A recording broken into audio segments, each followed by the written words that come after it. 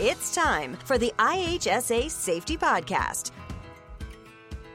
Welcome to episode 8 of the second series of COR podcasts. This one's focusing on the COR 2020 standard that we've had come out. And this particular episode, I've got Deborah and Peter back with me to discuss procedures and how procedures have made their way into the COR 2020 standard. Previous to this, in the previous episode, Peter and I discussed the first question that appears in all elements and sub-elements, except element 1. And so now we're actually moving on to what appears in the second question. So what I'd like to do is have you guys introduce yourselves again, if you could, just to make sure we refamiliarize with these familiar faces. So Peter, let's do you first. Sure. Peter Smith started with IHSA several years ago as a consultant trainer and moved over to the COR department. And my current role is as a COR lead auditor. And really what I do is I work with our third-party associate auditors. Awesome. And Deb? Yep, Deborah Moskal. I'm one of the COR consultants at IHSA, and previous to this, I was involved in the training and consulting aspect of IHSA. Wonderful. My name's Maren. I'm also a COR consultant, and for the most part, as you go through your certification process, where you're going to encounter me is in the detailed review of your internal audit submission and sort of giving you the results on the validation of the scoring you've provided. So today, as I mentioned, we are talking about procedures within the COR 2020 audit tool. Procedures is a bolded term in the audit tool. So I really want to start whenever there's a bolded term that forms the basis of one of these episodes with that definition. You find that definition in one of the last tabs in the 2020 audit tool. And so if we go there, you'll find that procedure itself is defined as a documented, specified method to carry out an activity. In this case, the activity we're talking about is actually developing and maintaining your whole system. That's what the activity is as we go through these procedures, rather than something as specific as, confined space procedures or emergency response. The activity that the second question, procedure questions, covers is your system. So, Deb, do you want to talk to us a bit about the importance of procedures?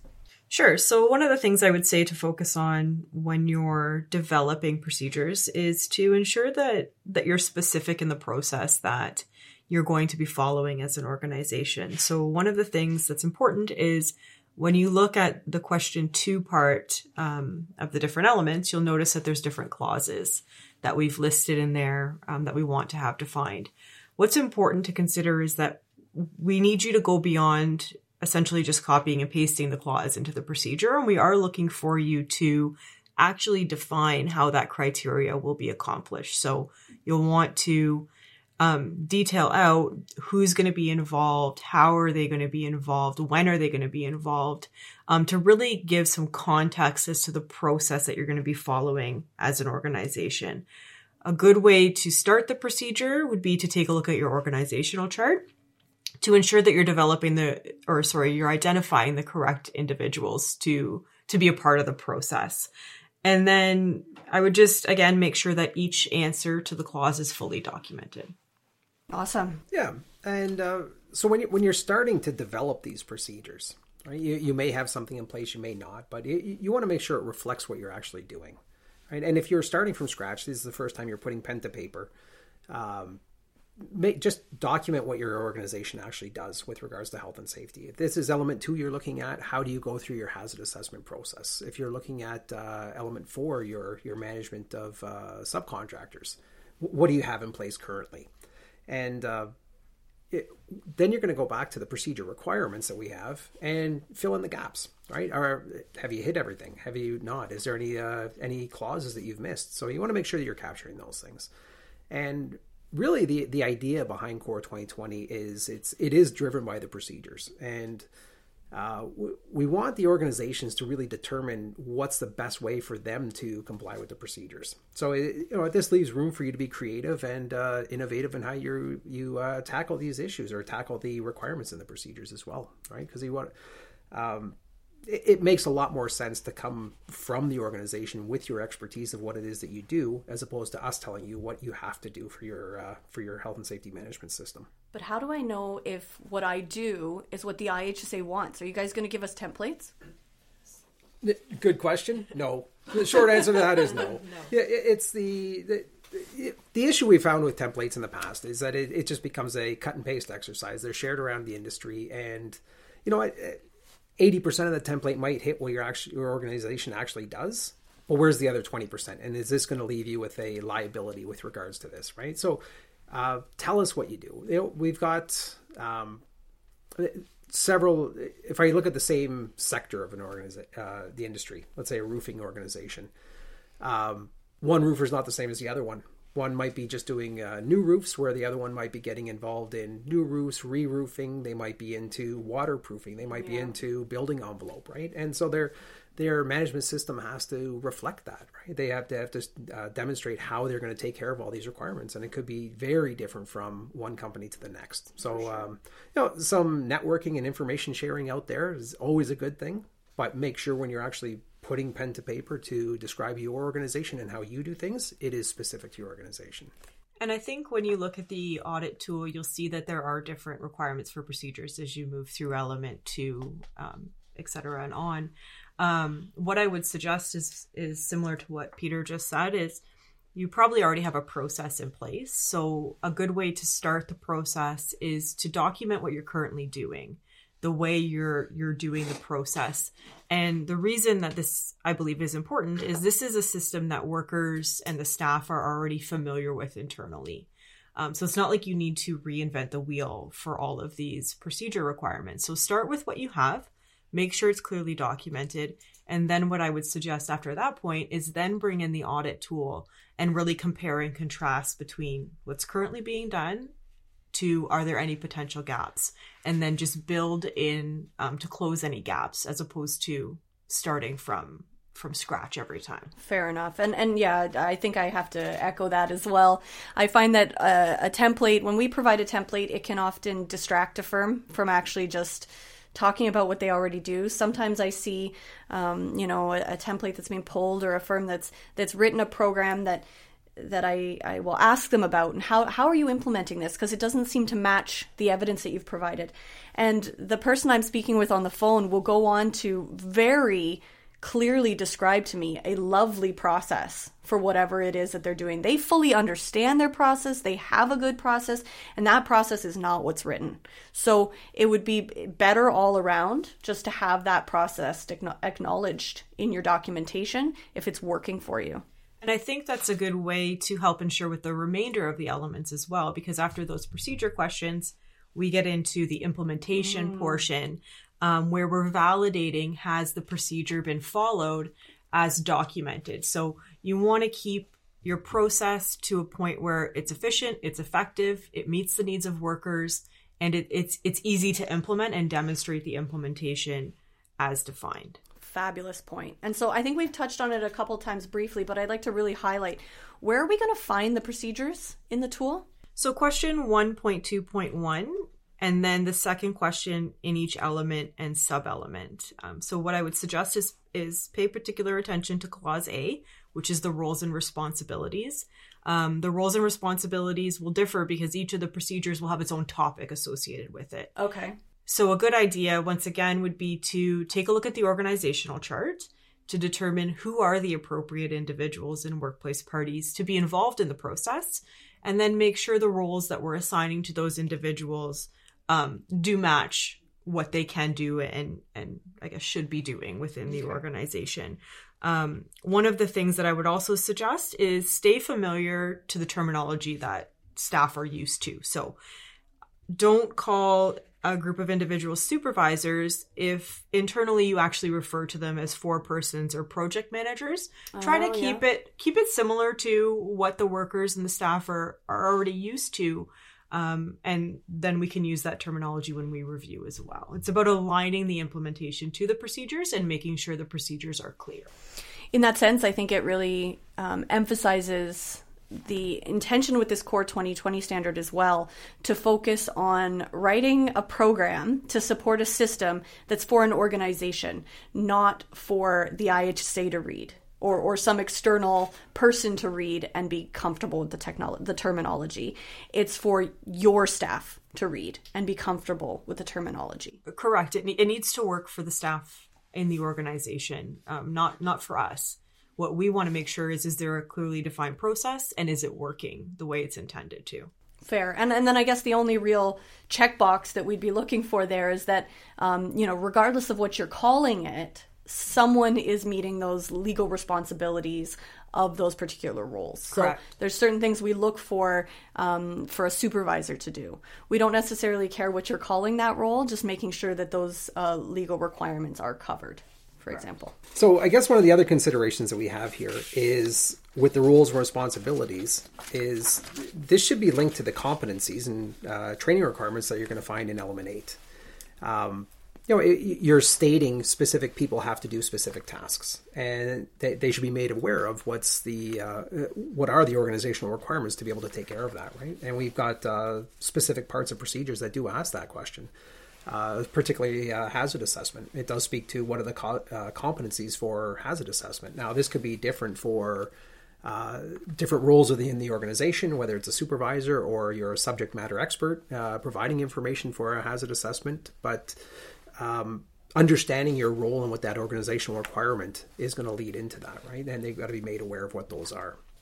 That's great. Yeah. And I think I actually had a pertinent question asked of me yesterday for this. And the question was, I'm looking at my org chart, my organizational chart, and I'm considering these roles and responsibilities. And I'm a big company, say, and we've got lots of different titles, lots of different divisions. Do I actually have to go through and itemize, my president does this, my VP does this, if all those people are going to have overlapping responsibilities, can I just call them senior management?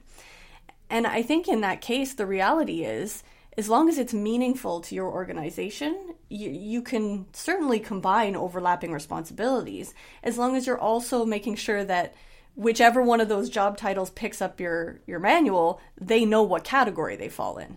Am I senior management or not? Sure, absolutely. And is linking this to your organizational chart and the titles you use, and even if there's multiple titles that fall into that senior management category, fantastic, right? It's got to be, our expectation is that you're developing your management system as a usable document for your employees. The rest of the audit, beyond the procedure questions, get into implementation. And the easiest way for you to implement it is if everybody understands clearly what their roles and responsibilities are. So it's going to be, that will lead to long-term success by looking at it in that way. Yeah, clarity and usability is really what we're looking for. So beyond who's doing what, I also want to acknowledge that in terms of meeting the expectations of the clauses that are in the procedure, we're not going to be able to get enough information to score a given clause beyond the roles and responsibilities by just listing that clause requirement under a responsibility. So it's not enough to say, senior management will ensure and just kind of list the clause there. We also need you to go into the process of how senior management does ensure that. So when Deb was saying before about asking yourselves those questions about who's doing it, well, that's what you've identified there. But we still need to know the what, the how, the when, and all of those other details around it. So make sure that, you're introducing the characters at the top, but you still need to tell us the story as you go throughout. And that's it. Tell us a story about what's going to be accomplished and by whom's going to be doing the task. So for example, not that the supervisor is going to ensure PPE is available, but add some additional context to that. So what do they do to ensure it's available? And do you have any checks and balances within your system to help verify this? Maybe what triggers the requirement for a check to occur on the process. So just, again, make sure you're adding enough context that we can follow the process that's in place. Mm-hmm. And I bet if we asked 10 different companies those questions right now, we'd end up with about 10 different answers in terms of how they do it. And that, again, sort of reemphasizes that point of why it's important for you to write your own story and use that as a starting point. For sure. Great point. Just in addition to this, though, it is a fine line. You want to have that specificity where you're saying this is what has to be done, when, who's going to do it. But you want to write it in such a way where it's not impossible to achieve, where you're going to be able to consistently comply with this on a day-to-day, week-to-week, month-to-month basis. Example, and this might be from out of left field, but let's say an organization writes down that meetings will happen every Monday at 8 a.m. in room 501. Well, what happens on holiday Monday? What if you start at 8:05? What if the room gets moved? These aren't the things that we're looking for. We're looking for a consistent delivery, or make sure that this meeting is consistently held with the room, the location, the actual start time. This isn't what we're looking for within regards to that, right? But we want to make sure there's that consistent framework that you can comply with. So don't paint yourself into a corner where it's going to be impossible to comply with, but provide enough information that if one of your employees is looking for direction on what they have to do for their specific role, they've got that clear direction in the procedure. Yeah, that's a really good point. I appreciate the voice of reason, Pete, as always.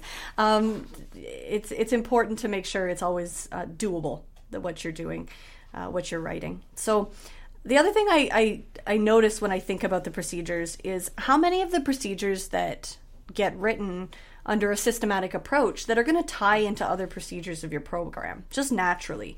It makes sense because it's a system. It's designed to work together. The pieces are designed to overlap and integrate and work together to achieve that overall commitment to health and safety that appears in your policy statement. That's your element 1.1, but it's also, a fundamental legal requirement under the Act. So that's the ultimate commitment that we're designing this system to achieve. And when you write those procedures, there's no reason that you can't make mention of those connections to the other processes in other procedures, rather than having to rewrite the entire process, the same process in two places. There's no reason you can't reference another section of your manual. So, for example, there's a lot of items like hazard assessment that ties into something like the formal controls element. It's also potentially linked to your procurement and contractor management because there's hazard assessment clauses there. You don't necessarily need to rewrite your hazard assessment procedure under procurement. You can reference those procedures as you go through. Absolutely. You've put time and effort into that document. It's got value. Just make the reference to it, right? And this will help you with that document control long term, because it's as you make revisions, as you're making changes to it, because COR is about continual improvement. You are going to be making changes and revisions. You're only changing things in that one place. And then as you make reference to it, it's not, you're getting away from that thought of having to change things in multiple locations and remembering where all these locations are that you've referenced similar material. Reference it or document in one spot, make reference to that throughout the rest of your management system, and I think it'll be a smoother process to run overall. So another area to consider with respect to document and record control is audit question 1.2. And you'll find links to this throughout the various elements in the audit tool. So please make sure that the process and your expectation for how documents will be maintained is consistent in accordance with audit question 1.2, and you have evidence to show that that process is being followed throughout the different topics in the audit tool. Now, this can be a digital system, a paper system, or a hybrid. Again, here just looking for evidence that a process is clearly defined and implemented and followed. It makes me think sort of the connection to what Pete was saying just before with your document and record control and only changing it one place.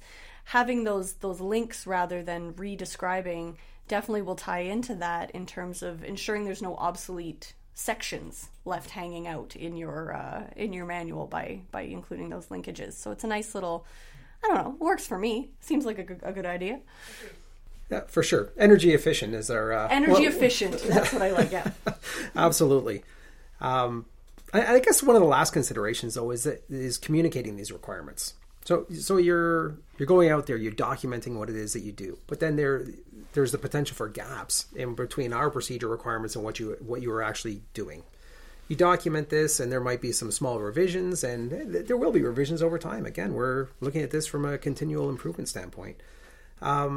you want to make sure how you're communicating this to each one of the individuals that has those roles and responsibilities, whether it's senior management, supervision, workers. Everyone's got to understand their role, and that really does start with that communication of it. So this should be planned into each one of the elements as well. The procedures should include who will communicate the requirements and how this messaging is shared throughout the organization. That's a very important point, Pete, and I'm glad that you made it. I think it's one that we've also subscribed to at the IHSA with COR, right? The podcast is one of our forms of communication that we're trying to get it out, but at the end of the day, what we're stressing for our document and record control as well as communication is that website reference, that the fact that that's where you've got to go for our controlled documents, our most current stuff. And that's actually our process behind the scene if you were to look at our document and record control for trying to make that communication consistent to the industry. So, I've really enjoyed having this conversation with both of you, and it's such an important topic. This one, the idea of procedures. It's easy for us to talk about it conceptually, I'd say, but it's hard to emphasize the weight of having those procedures that really suit what you're doing, that match your intended implementation and work for your organization. Hitting that right balance is a challenge. It's easier said than done, I would say, but it doesn't have to be insurmountable. It is one of those things I'd encourage you to reach out to the IHSA if you're struggling with it, or if you're just not sure if you are striking that balance and you'd like some feedback. You can reach out to COR at ihsa.ca and be referred to, a COR consultant or a lead auditor, depending on what your needs are. And we'd be happy to work through, procedures and the concept of with you when you call. So just, again, this is such an important topic, and I'm really excited that we had such fabulous guests in today to chat about it with me. I'm going to ask again for a couple words here from each of you. This is a tough one to summarize quickly. Do you have a quick sort of key concept that is with procedures?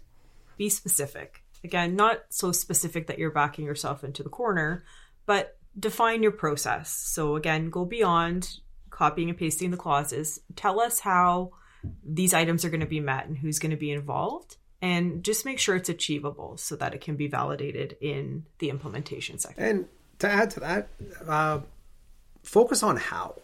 Focus on how things are going to be accomplished within the procedure. You've got an idea in mind on how what's supposed to happen, what it looks like, what's actually happening already in the organization.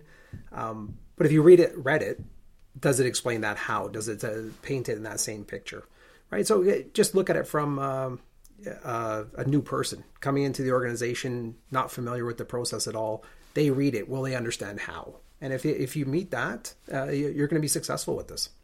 Awesome. Well, thank you both for coming back in. This was fun. Thank you, Martin. Thanks, Martin.